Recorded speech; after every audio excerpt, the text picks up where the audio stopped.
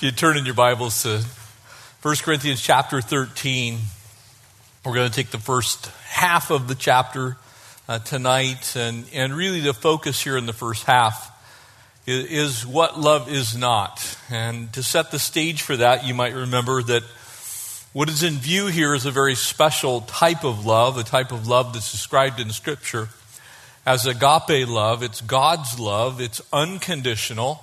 It is not based on feelings. It is not that which is merely an attraction or an affection.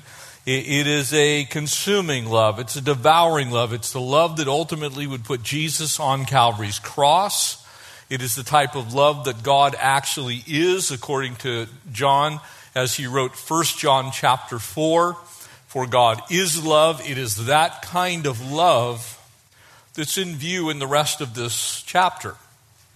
And so as the Apostle Paul is commenting on what is at the end of what we call chapter 12, the focus is actually true spiritual giftedness results in true spiritual awareness that love is the supreme thing for the child of God. So much so that Jesus himself would say, John would echo as much, that without love, we actually do not know whether we are the children of God or not. And in fact, if you are, you will love. It's not an optional thing. And so when people argue and haggle over spiritual giftedness, and it gets to that place to where it's about their legalism or it's about their libertine values or it's about something other than the love of God born out in our lives, we can honestly look at them and say, brother, sister, where's the love? Because without the love, all these other things, Paul is going to say emphatically, tongues, prophecy, all these other things that we would look at and go, wow, that's an amazing spiritual gift.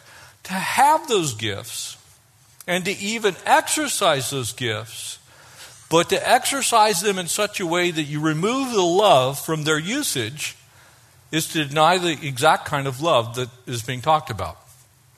And so, would you join me? We'll pray. We'll pick up in verse 1 here in 1 Corinthians chapter 13. Father, thank you for your love poured out for us, Lord, that while we were yet sinners, sinning, actively going the wrong way, you, Jesus, poured out your love upon us. While we were abusing you, you were dying for us. Lord, help us to love like you love. Lord, help us to be that love to this world that desperately needs to see it. Help us to lay down everything that keeps us from it. Lord, so many things in our lives we can hoist up and say, this is the reason that I'm being unloving.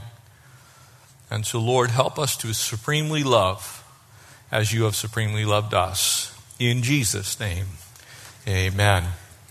Verse 1, 1 Corinthians 13, and though I speak with the tongues of men and angels. And so you can see immediately it's checking in with the last chapter.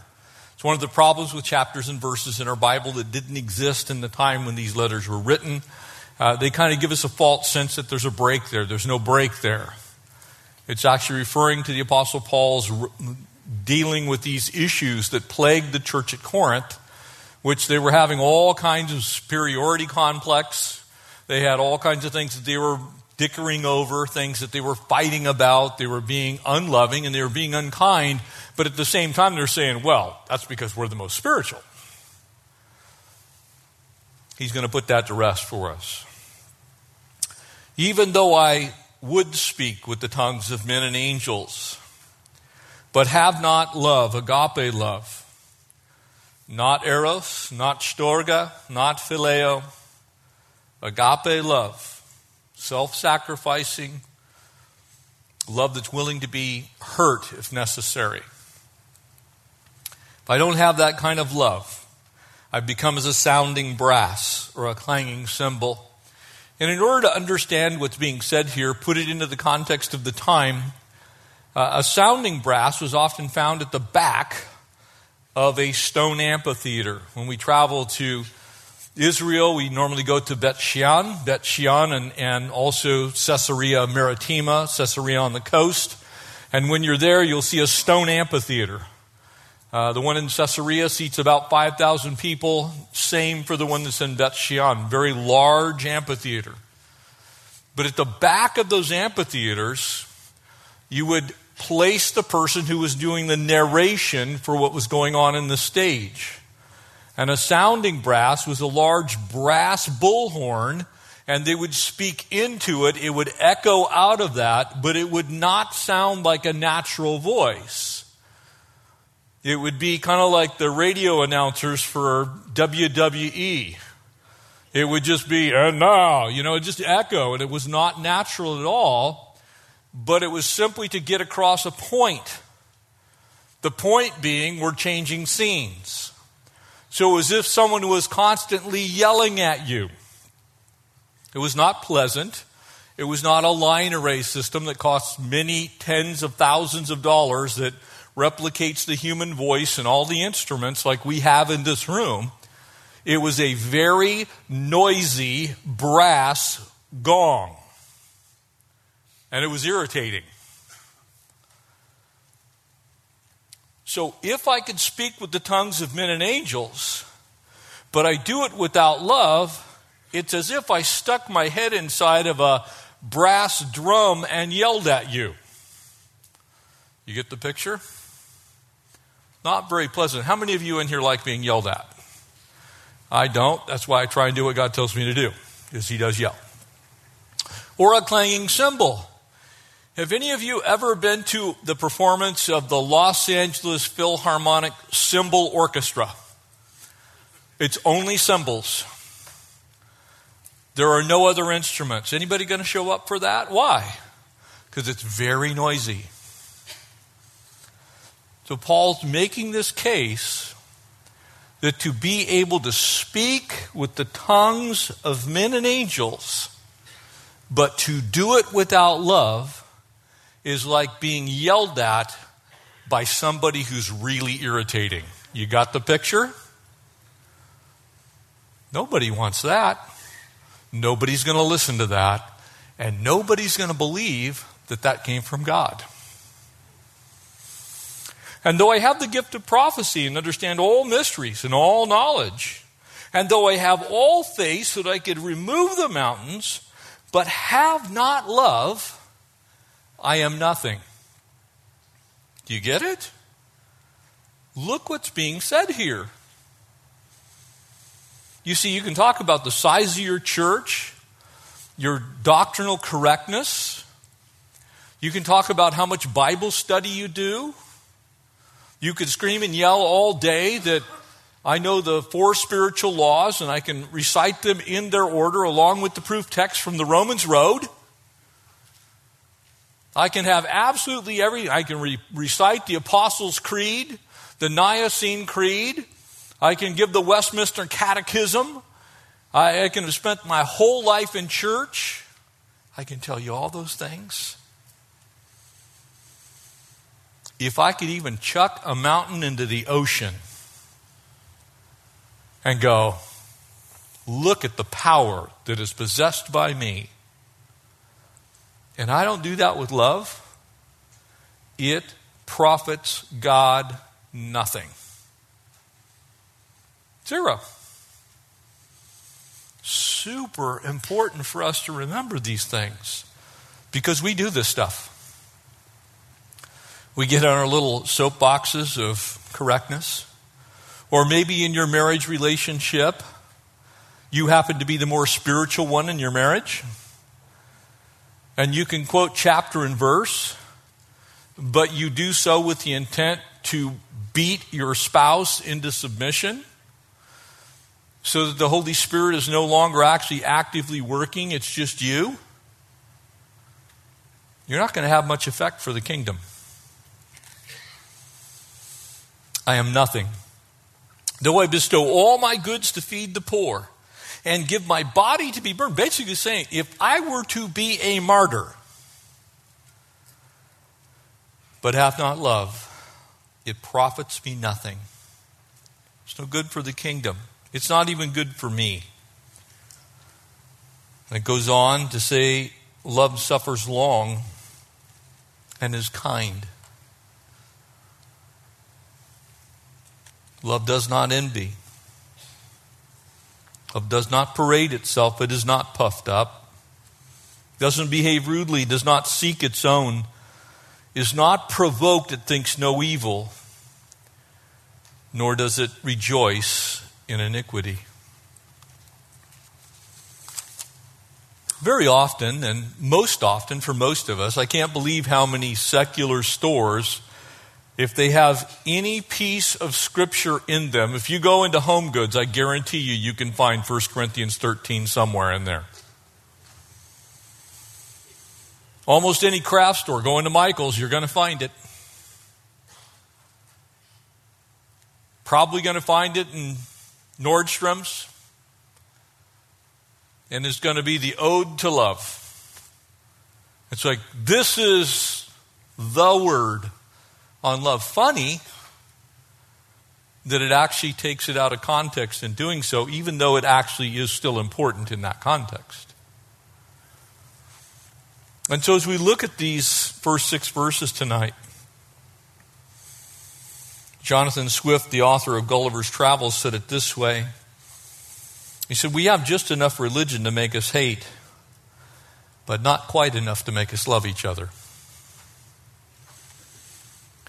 You see, sometimes we just simply try and get the facts straight.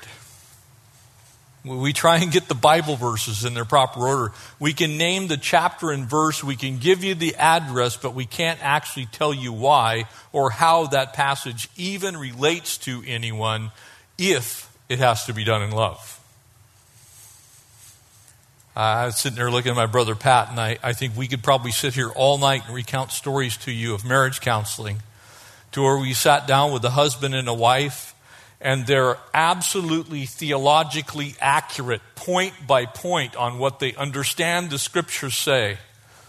But the whole time they're sitting there, take that, yeah, well, you take that, well, yeah, you take that, well, and it's a slugfest with the Bible as its source of beating. It's like, well, if you would do this, then I would do that. It misses the whole point of this passage. Even if I'm absolutely correct and accurate, but I do not have love, I have missed the whole point of the Bible. The whole point of the Bible is God so loved the world, amen? Isn't that what the story is about? The story of redemption is God in heaven, who is holy, absolutely perfect, looks at me as a sinful human being and says, Jeff, I love you so much, I'm willing to send my son to that wretched planet to die in your place on Calvary's cross so that you can come live here with me. Hallelujah, amen? We got to get that love part in there. Because, see, you can get all the other stuff right. You can have your eschatology squared away. We could sit here and talk about all the events that are going to happen in Ezekiel 37, 38. And you can know all about Gog and Magog. You can tell me forward and backwards who the players are. But you do so with the purpose of beating somebody up who doesn't know those things. And it's worthless. It's absolutely worthless. It's still true, but it's not going to accomplish a kingdom purpose. It's just information. It's noise. And so he's saying, look, we have to be loving. We have to be kind. We have to be what God is. The main evidence, if you will, of maturity. The main evidence of maturity is not you speaking in tongues. It's you loving like Jesus loves. That's the main evidence of maturity. People look for other things. Well, I can prophesy. I can pray in tongues. You know, I go every missions trip, I'm on it. And by the way, all these things are actually good. Make no mistake about what I'm saying here. They're things that we should actually, as believers, desire to do and be. But when I take the love out of it, when I'm just going so that I can be better than everybody else who hasn't been on 14 mission trips this year, When I'm sitting there praying in tongues, when everybody else doesn't have a clue and you just want to be heard because you want other people to think that you're spiritual, and you're like, and nobody else knows. Wait till we get to chapter 14. There's a word for you. You got to be careful, because it can turn into a show to where we're trying to impress someone who's unimpressible. And that's God. He's not impressed with our little show. So what happens is we wound the very people that Christ came and died for. We begin to harm those that he wants to save. It begins by what agape is not. And I want to give you just a few things to think on as we dig into this passage. And they're simply applications that can help you understand where maybe you need some adjustment. You see, real love always enriches. It never harms. Real love always enriches. Even if it's correcting, it still enriches. Even if it's kind of giving somebody a little bit of a spanking, it still enriches them. They're not going to walk away, God hates me and I should just die. That's why if your favorite prayer in the entire Bible is Job's wife, there's a little bit of an attitude adjustment that needs to happen. Agape love edifies. It doesn't just enrich to where it gives you something you didn't previously have because it came from God. But it also edifies. It builds that person up. It actually adds something to their life that makes them a measure taller before the Lord. That's what real love does. And again, real love like that can speak hurtful things if necessary. In other words, things that will wound, because faithful are the wounds of a friend, even if they're words that have to afflict a little bit. But it won't lack the love. That person will walk away from that situation knowing that you love them and that God loves them, while knowing that what they're doing is not according to God's plan for their life. And a third thing, as we dig into these very clear issues that are in this chapter, is love endures. Real love is eternal. It has eternal purpose, it has eternal plans, and it has eternal power. You can tell when something is not real love because it will not have eternal purpose, it will not have an eternal plan, and it will not have an eternal power. It may come and go, it'll fluctuate, it will be something that's temporal, it's suitable in the moment, but real love, God's agape love, is eternal in its nature. It actually came from heaven. So it begins to work in our lives in a very different way than, say, Eros would do. When someone's physically attracted to another person, that is temporary. If someone is just merely a friend, friendship does not transcend hardship, generally speaking, all the time. It can, but it doesn't always. Agape transcends those hardships. It says, I'm going to do the right thing. I'm going to do the thing that even harms me for the sake of the other person. That's eternal love. It will endure. And so as we look at what love is not, it becomes very clear that this is actually, they're looking at the right things, but they have the wrong motivation. And I want to strongly encourage you to remind yourself that right and righteous are not the same thing. You can have all the facts correct.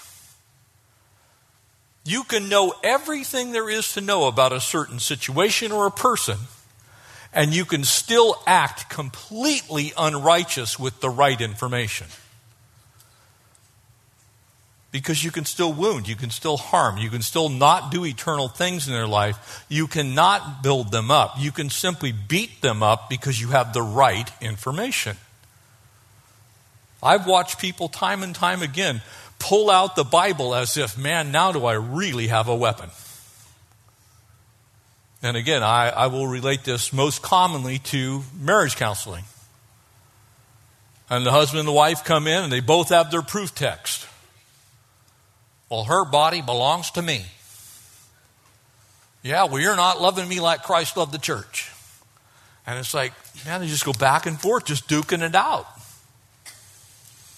And what they're both missing is, if you were exercising love and having the right motivation, you would not beat the other person with those verses.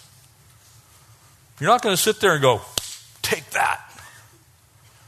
See, I'm more right than you are about the Bible. Can I tell you, you can quote Scripture and be unrighteous in quoting it?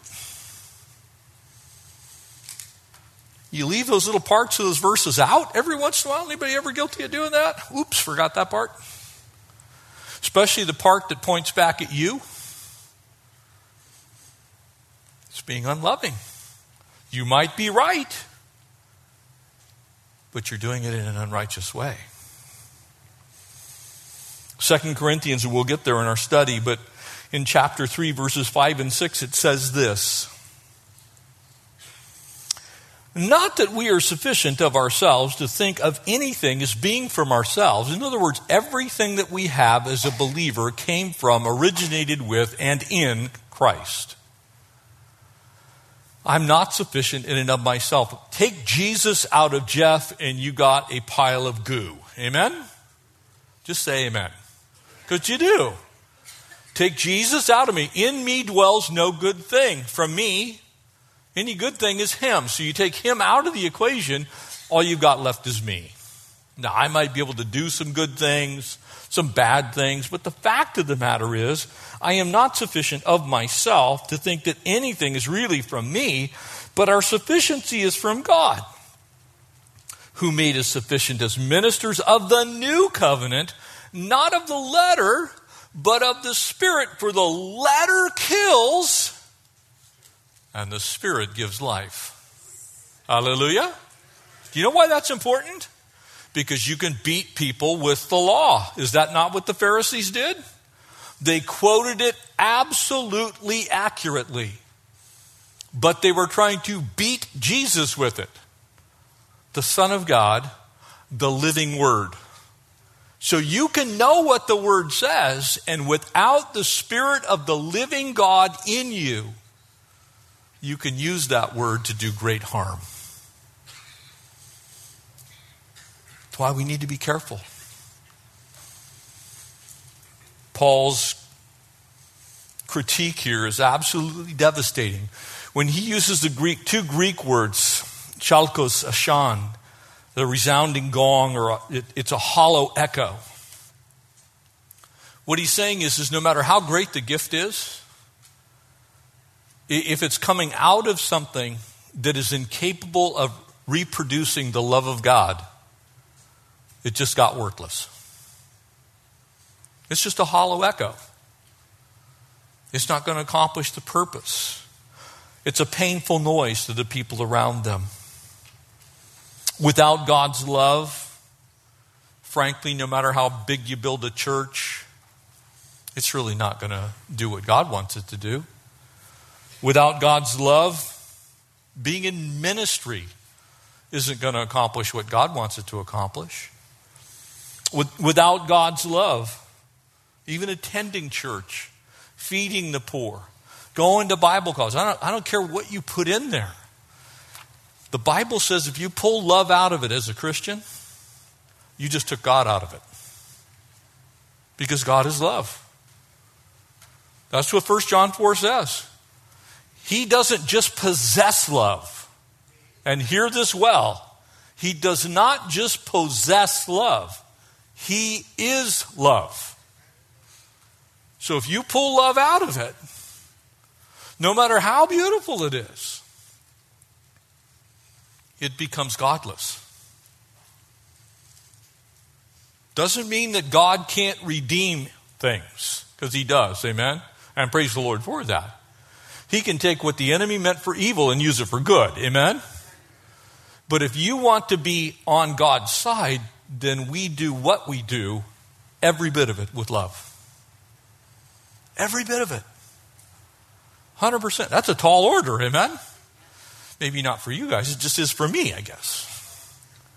It's hard.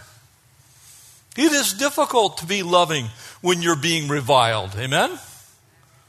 You get that ugly email, or you're in the middle of that heated exchange with your spouse, or somebody says something behind your back and you hear about it. Your first response is, God bless you. No, it's not. Your flesh wells up and you're like, oh man, you wait until I get done with your character. You see, that's the old evil that dwells within inside of every one of us. That's the old man fighting for supremacy, because the supreme thing is love.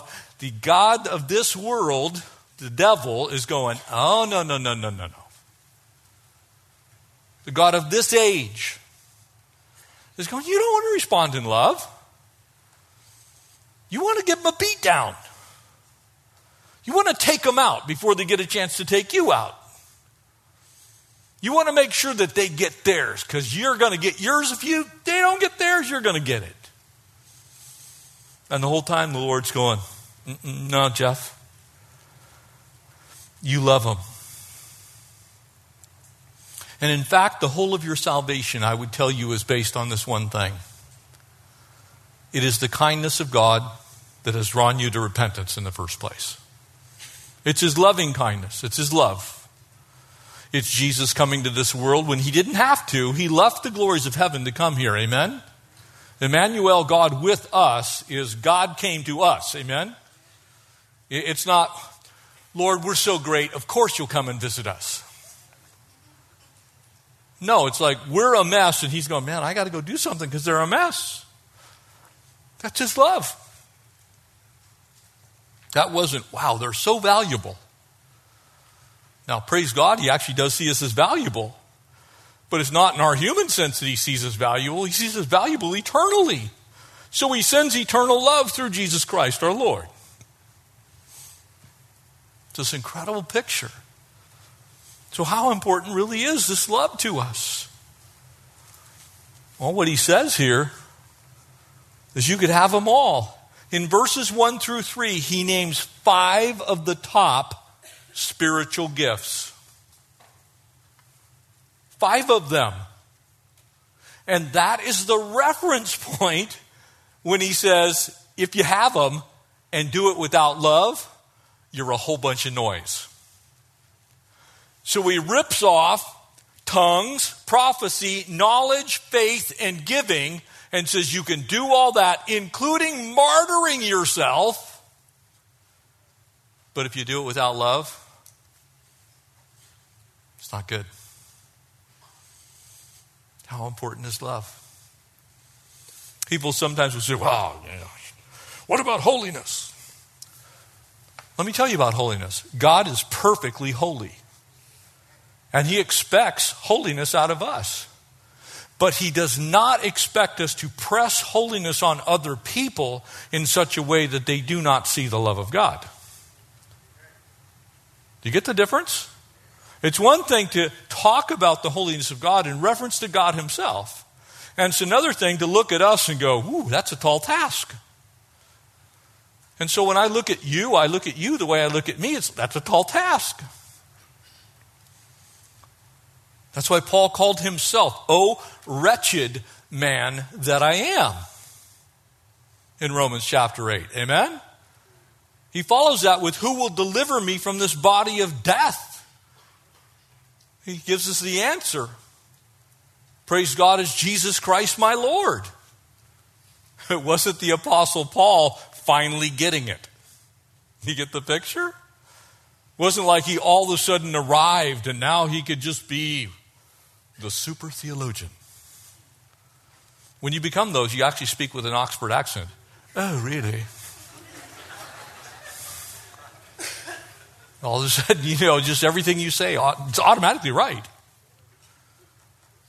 No, it's so important to be loving.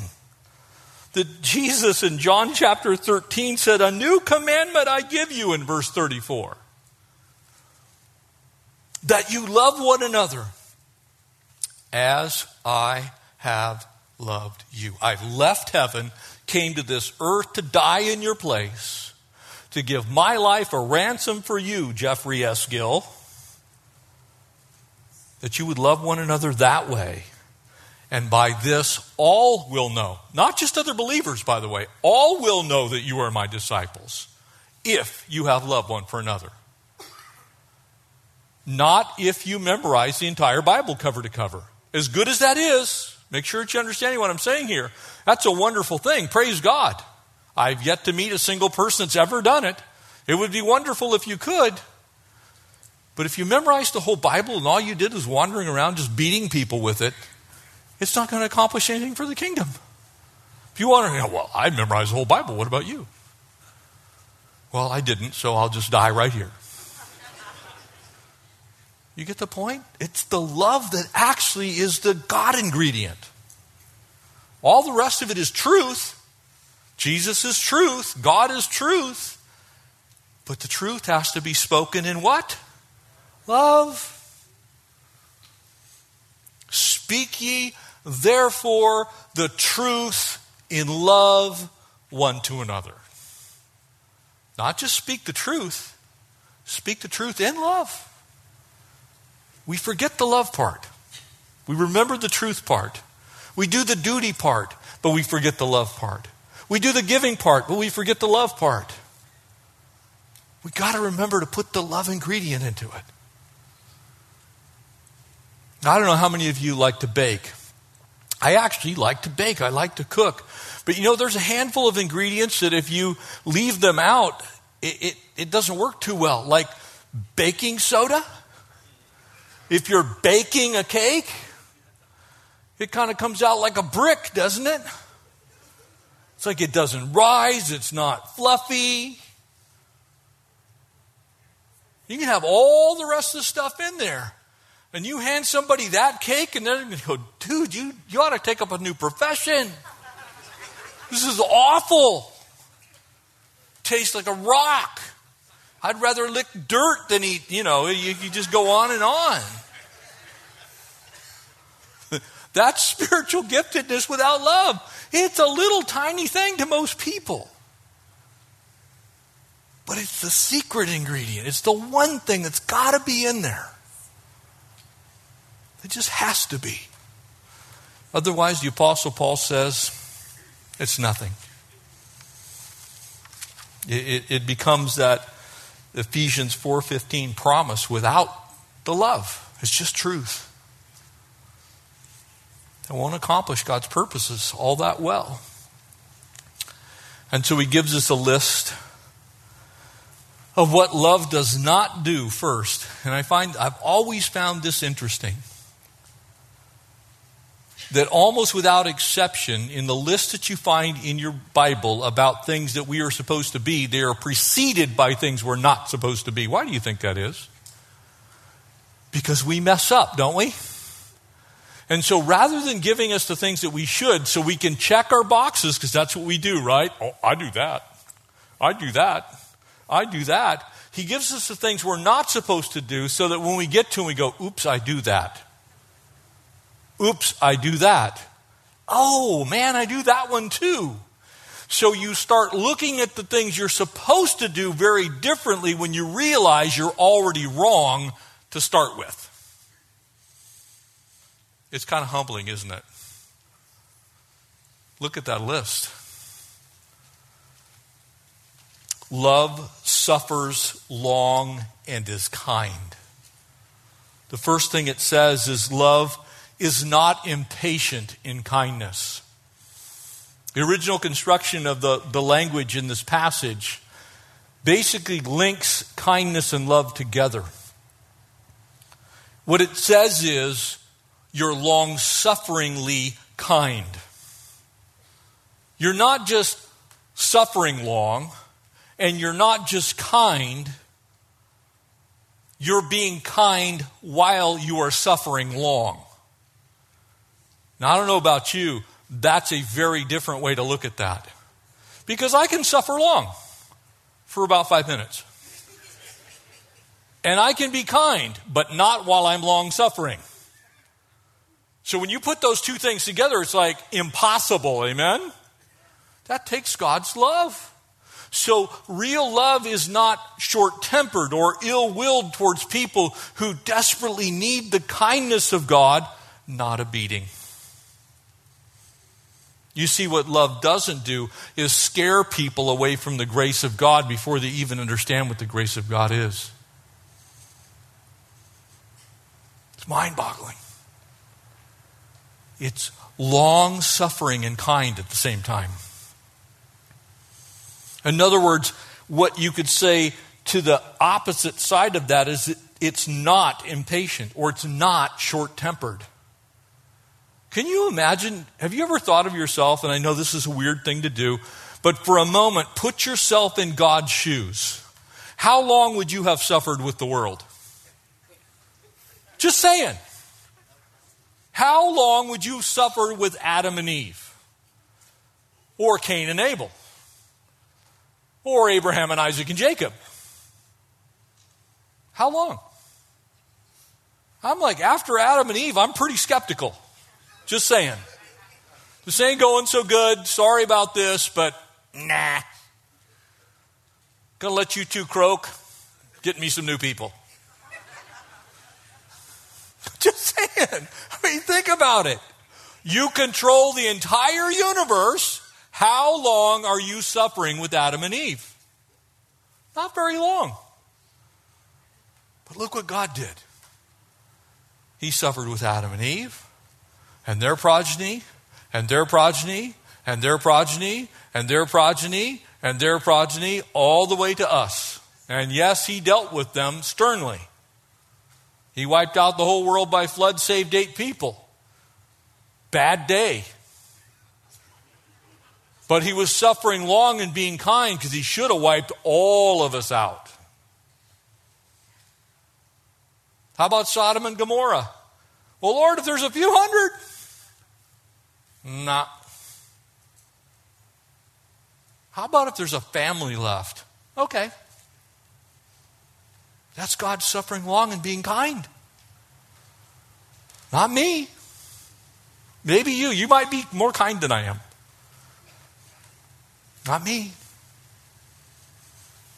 That love is actually kind and it suffers kindly. Any of you like to suffer kindly? I like to tell everybody when I'm suffering.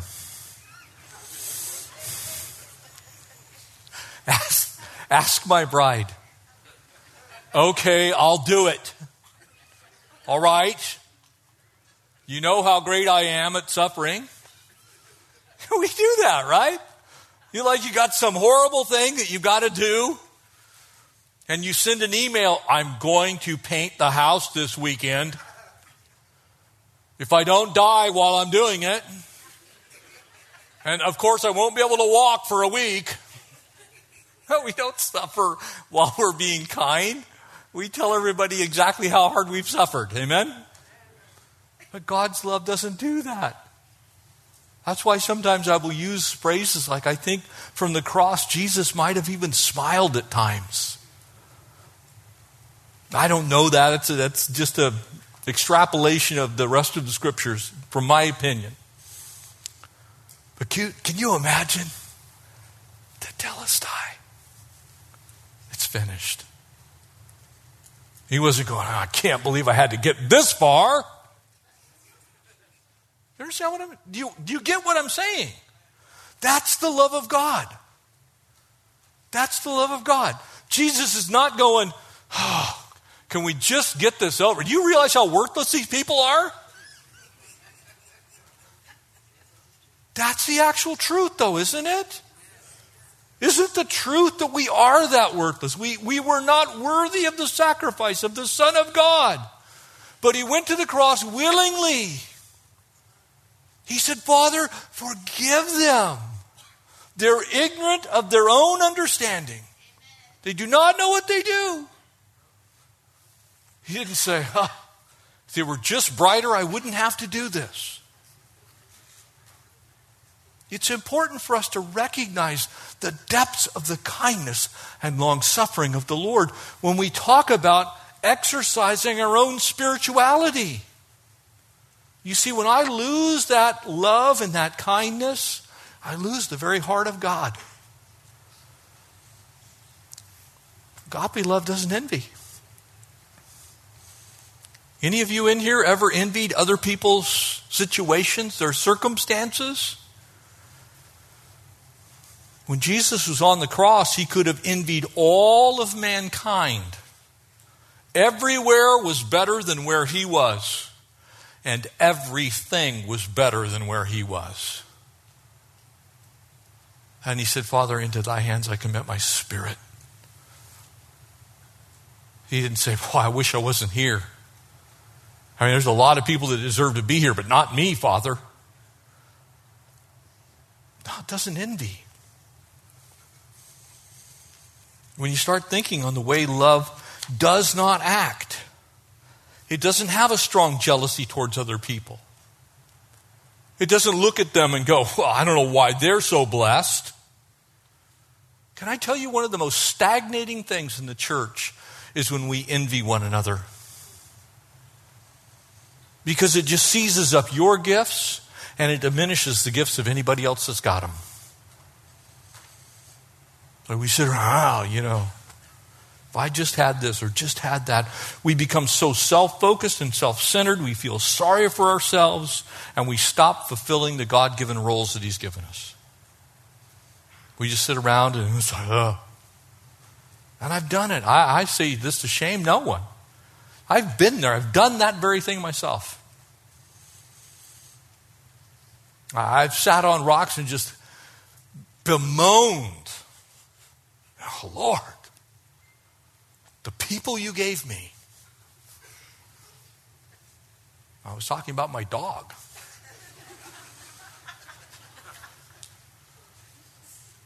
No, we do. We envy other people's circumstance. I've talked with men who envy other men because of their wives, and wives who envy other wives because of their husbands, and people who envy other people's jobs and positions and the giftings that God's given them, and all it does is sideline you and it diminishes them.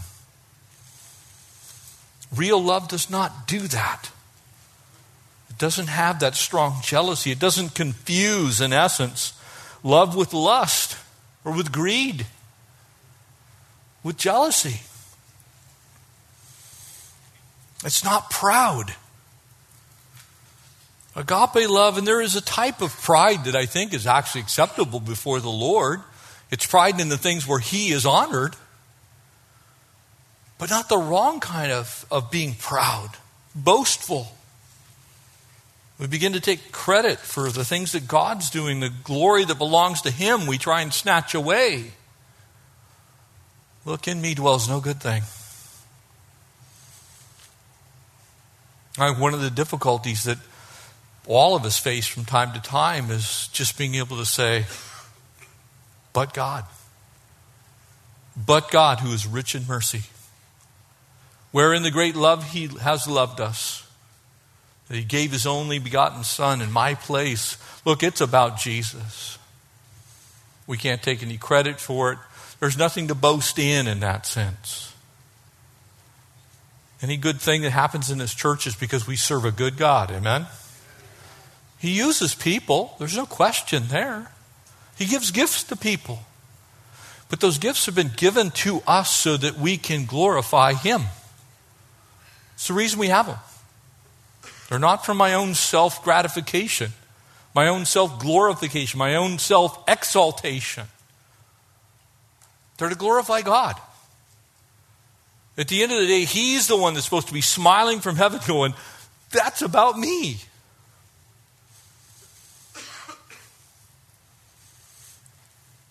It's not rude. And it's an interesting word. It's actually a Greek word. It's kind of hard to translate. But it means discourteously. It can actually mean coarse or vulgar. Now, it's hard to imagine that anyone would ever be like that. But there are times when we act rudely while trying to speak about the love of God. You want me to tell you how we do that? When we call homosexuals by derogatory names. When we use terms for people when we use racial epithets, when we talk down to people that Christ died for, when we do not honor the common humanity that we were all created in the image of God for and of, we are being rude. And our world has more than enough rudeness already. Amen? When we talk down to each other, when we diminish each other, when we can't speak kindly, it's one thing to disagree, but we should disagree agreeably. Amen? We can have loving disagreements, but it should never get to the place to where I have to tear down your humanity, your value, your dignity, or your self-worth to get my point across so I can tell you how much God loves you. It's not rude. It's not self-seeking either. You've probably met those people that always want their own way. Amen? We pastors are kind of famous for that, unfortunately. I say that sometimes even to my own shame. There are times when I catch myself, Lord, is this actually what you want, or is this what I want? Is this something that you actually want to have happen, or am I just doing what I want to do? It's not self-seeking, it's Christ-seeking. That's what real love does. It asks the first question in our minds is, does this glorify the Lord? Is somehow the Lord honored in what I'm going to say and what I'm going to do and where this is going to go and what it's going to accomplish? Lord, is this about you or is this about me? Because you're going to find something out. A lot of times the reason we actually say things and do things the way we say and do them is because we're trying to get our point across. We're not actually trying to accomplish His will. We're not saying, Father, nevertheless, your will be done on earth, not mine. We're actually saying, Lord, I'm asking you to get my will done, and could you make it happen, please?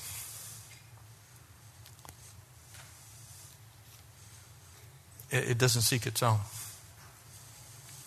That's real love. It's what Jesus did. Was there anything that Jesus did for His own benefit? Not a thing. Everything He did while He was here was at some form or cost to Him personally. Amen? He was God, but He walked. Did you ever think of that one? He walked. You know what I'm doing if I'm God? I'm levitating myself. This dude ain't getting no blisters. I'm not stepping in no camel stuff. I'm like, woo. See you guys on the other side of the lake. Be over there in a minute. I wasn't self-seeking. He could have done everything miraculously. Amen? But what did He do? He ate what we eat. He drank what we drank. He walked where we walked. He cried when we cried. You see it? He suffered. He died. Most unself-seeking person that's ever been on this planet. A few final things to wrap up. I think this is one that we struggle with. I know we struggle with it on our freeways. Not easily angered. Maybe that's not you. But it's not just that you don't get upset, because God gets upset about some things, amen? God actually has righteous indignation. He's capable of that because He thinks perfectly, acts perfectly, has perfect implementation of all things. So God is able to be angry about sin and still at the same time love sinners. Isn't that awesome? Oh, I pray that I can do that. It's one of the things that I think a lot of pastors struggle with. We know the problem, but we have a tough time conveying the truth to somebody without further damaging them in the process sometimes. I figured something out in my later years. The secret to that is not talking. It's praying. Because very often when I pray more and talk less, it actually ends up better for everybody. It's not easily angered. You think of a fuse, I don't know how many of you, like the Pirates of the Caribbean movies, but there's a number of situations there where they've fired cannonballs, and there are a number of different cannonballs that were used back in the 16, 17, 1800s when we used to use naval warfare and attack one another on sailing ships primarily. But some of them were actually what we would call a live round. Some of them were just iron balls, and they were nothing more than a gigantic BB out of a BB gun. But some of them were actually bombs, as we would call them. And they actually used to have to set the fuse in them. So depending on the type of fuse that was stuck into the projectile, how long it was, and what the content of powder was on the fuse determined how long that it would actually last once it was lit and then fired from the cannon, hopefully to pierce inside of the enemy ship and then explode. There's a record of a naval battle that was fought off the Azores Islands between the Spanish and the British, where a shell was fired from a British ship. It pierced inside of the Spanish ship. The Spanish ship went all the way back to port 2 days later, and then it blew up. It had smoldered the whole time. You want to have that kind of fuse. Very long and very slow burning. Agape love doesn't keep a record of wrongs. And I don't want to beat up anybody in this room. But can you put away your lists? Please? For Jesus' sake, for the kingdom's sake. Because here's what happens when you keep a record of wrong. It becomes about whose list is longest. And can I tell you something? You put two people in a room and they each take out their list. Neither of them is ever going to run out of list. Because the moment you almost get to the end of the list, somebody will add something to one list or the other. And all you're going to prove is that as human beings, we are a mess. We all have issues. We all have things that we're responsible for. But if you drag around your list, if you do this in your marriage, you will destroy your marriage. I have literally had people come into my office and pull out multiple pages of things that their husband or their wife has done over a period of decades. Decades. And it's stuff like, you bought a dog without me knowing about it. I'm serious as a heart attack right now. Yeah, well, you painted the house the color that I didn't like. Oh, yeah? Well, I wanted flannel sheets and you got Egyptian cotton. We get pretty petty every once in a while, don't we? Anybody get petty? Especially when you're losing. Especially when your list starts to look like it's the losing list. And here's what you do. You start putting stuff on the bottom. Oh, yeah, well, take that. And so here's what happens. You put those two lists side by side, and you start checking the things off. And then at the end of that, you never find Jesus. All you find is a list that at the bottom of it says, still needs Jesus' love. Still needs forgiveness. Still needs grace. Still needs mercy. You see, real love doesn't keep a record of wrongs. You know how we know that? Jesus. You don't think he doesn't know what you've done? He came anyway. If Jesus had brought a record of wrongs to this earth, the earth would have been smothered. If they were written on paper, the whole world would have been covered 100 feet deep of all my stuff. That's just my stuff. Forget your stuff. You understand? No record of wrong. That's actually why he said, Father, forgive them. They're doing a bunch of wrong stuff, but I am not going to remember it. As far as the east is from the west, I'm going to bury it in the depths of the sea. I will bring it to remembrance no more. That's what God's love does. So do that for your spouse. Do that for your kids. Do that for your parents. Do that for our nation. Do that for our world. Do that for those who govern over us. It's like, yeah, we all mess up. And finally, real love, God's love, agape love, never ever delights in evil. Ever. And you see, at first glance, that seems almost silly to have to say. It's like, well, of course I don't delight in what Satan does. But that's not actually what it says.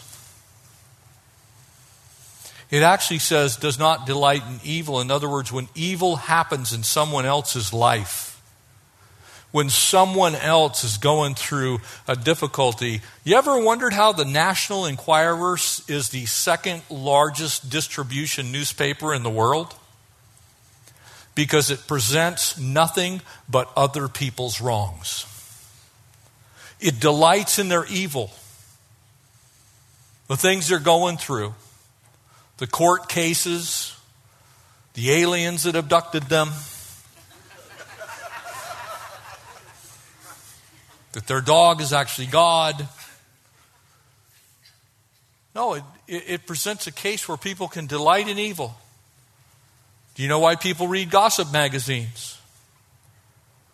Because we like to delight in evil. Do you know why we constantly demean people in the media and in government? Because we delight in evil. You know why racism exists in our world still to this day? Because we delight in evil.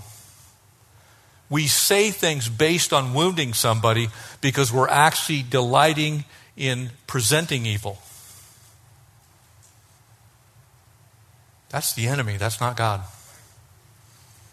We are helping the enemy when we speak forth those things. Real love doesn't do that. Real love says that person, whether I agree with them or not, was bought and paid for with the precious blood of Jesus Christ. How dare I present their evil to anyone, because real love actually obscures evil. It hides it. Love conceals the matter. Love covers it over. Love does not get on Instagram. You know what Joey did? You see what I'm saying? You see how pervasive the problem is in our culture. We actually delight in making people humiliated, causing them grief and pain. Somebody does something to you, what do? We have a new thing in our world called revenge porn. I knew nothing about this. I read an article about it. People taking pictures of somebody that they formerly loved. And when they don't any longer love them, well, let's put that on the internet. Talk about evil. This will get them.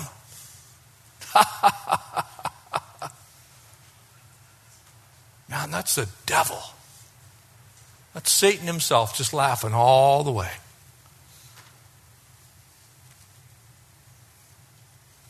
You see, real love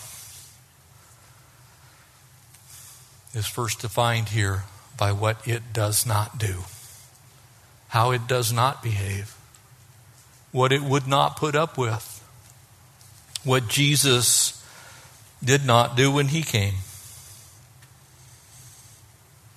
You see, Jesus didn't come in a stunning flash of glory, did he? He came as a babe in a manger, amen? He came into Jerusalem on the foal of a donkey. That type of love transcends all the other stuff that goes on in our world. Spirituality is not a matter of spectacular spiritual giftedness. True spirituality is a matter of monumental love. Love like Jesus loves. In our marriages, as parents, as citizens, as neighbors, as friends. Let's love like Jesus loves. Amen? Would you stand? We'll close in prayer. Pastors are going to come up, be available for prayer. Let's make that kind of love our motivation. And I realize that these things have been said in the opposite manner. In other words, what love is not. But in saying that, the Apostle Paul is also telling us what love is. And he's going to go on in the second half of the chapter to help us define that. But as you look at your own life, check places where the love that should be there is not there. And ask yourself why. What is it? Is it some of these things? Are you easily angered? Are you keeping a record of wrong? Are you behaving rudely? Are you not being kind while you're suffering? Are you just not being kind in general? And if so, ask yourself why. And then seek the Lord. Because He'll show you and He'll help you. And what will happen is He's going to change you. And He's going to make you more like Him. And you'll start to love people. Father, thank you. Thank you, thank you, thank you. That you sent Jesus to this earth. Lord, and in doing so, you showed us what this love actually looks like. And you surely showed us what it is not. Lord, it does give its own goods to feed the poor. That's true. It is ecstatic in its speech. That is true. It could move mountains. It does work by faith. That's all true. But Lord, this kind of love isn't envious. Doesn't boast about itself. Lord, we thank you for loving us, the unlovable ones. And Lord, would we love the way you love? Would we be so kind that would draw people to you? Lord, would we be gentle? Lord, in everything that we do, would we be quick to forgive and forget, to let go, cast off the old man and put on the new? Father God, we thank you for loving us. Thank you for forgiving us of our sin. Thank you for inscribing our names on the palms of your hands, Jesus. Thank you for drawing us to yourself with your own blood. Lord, help us to love like you love. In Jesus' name, amen.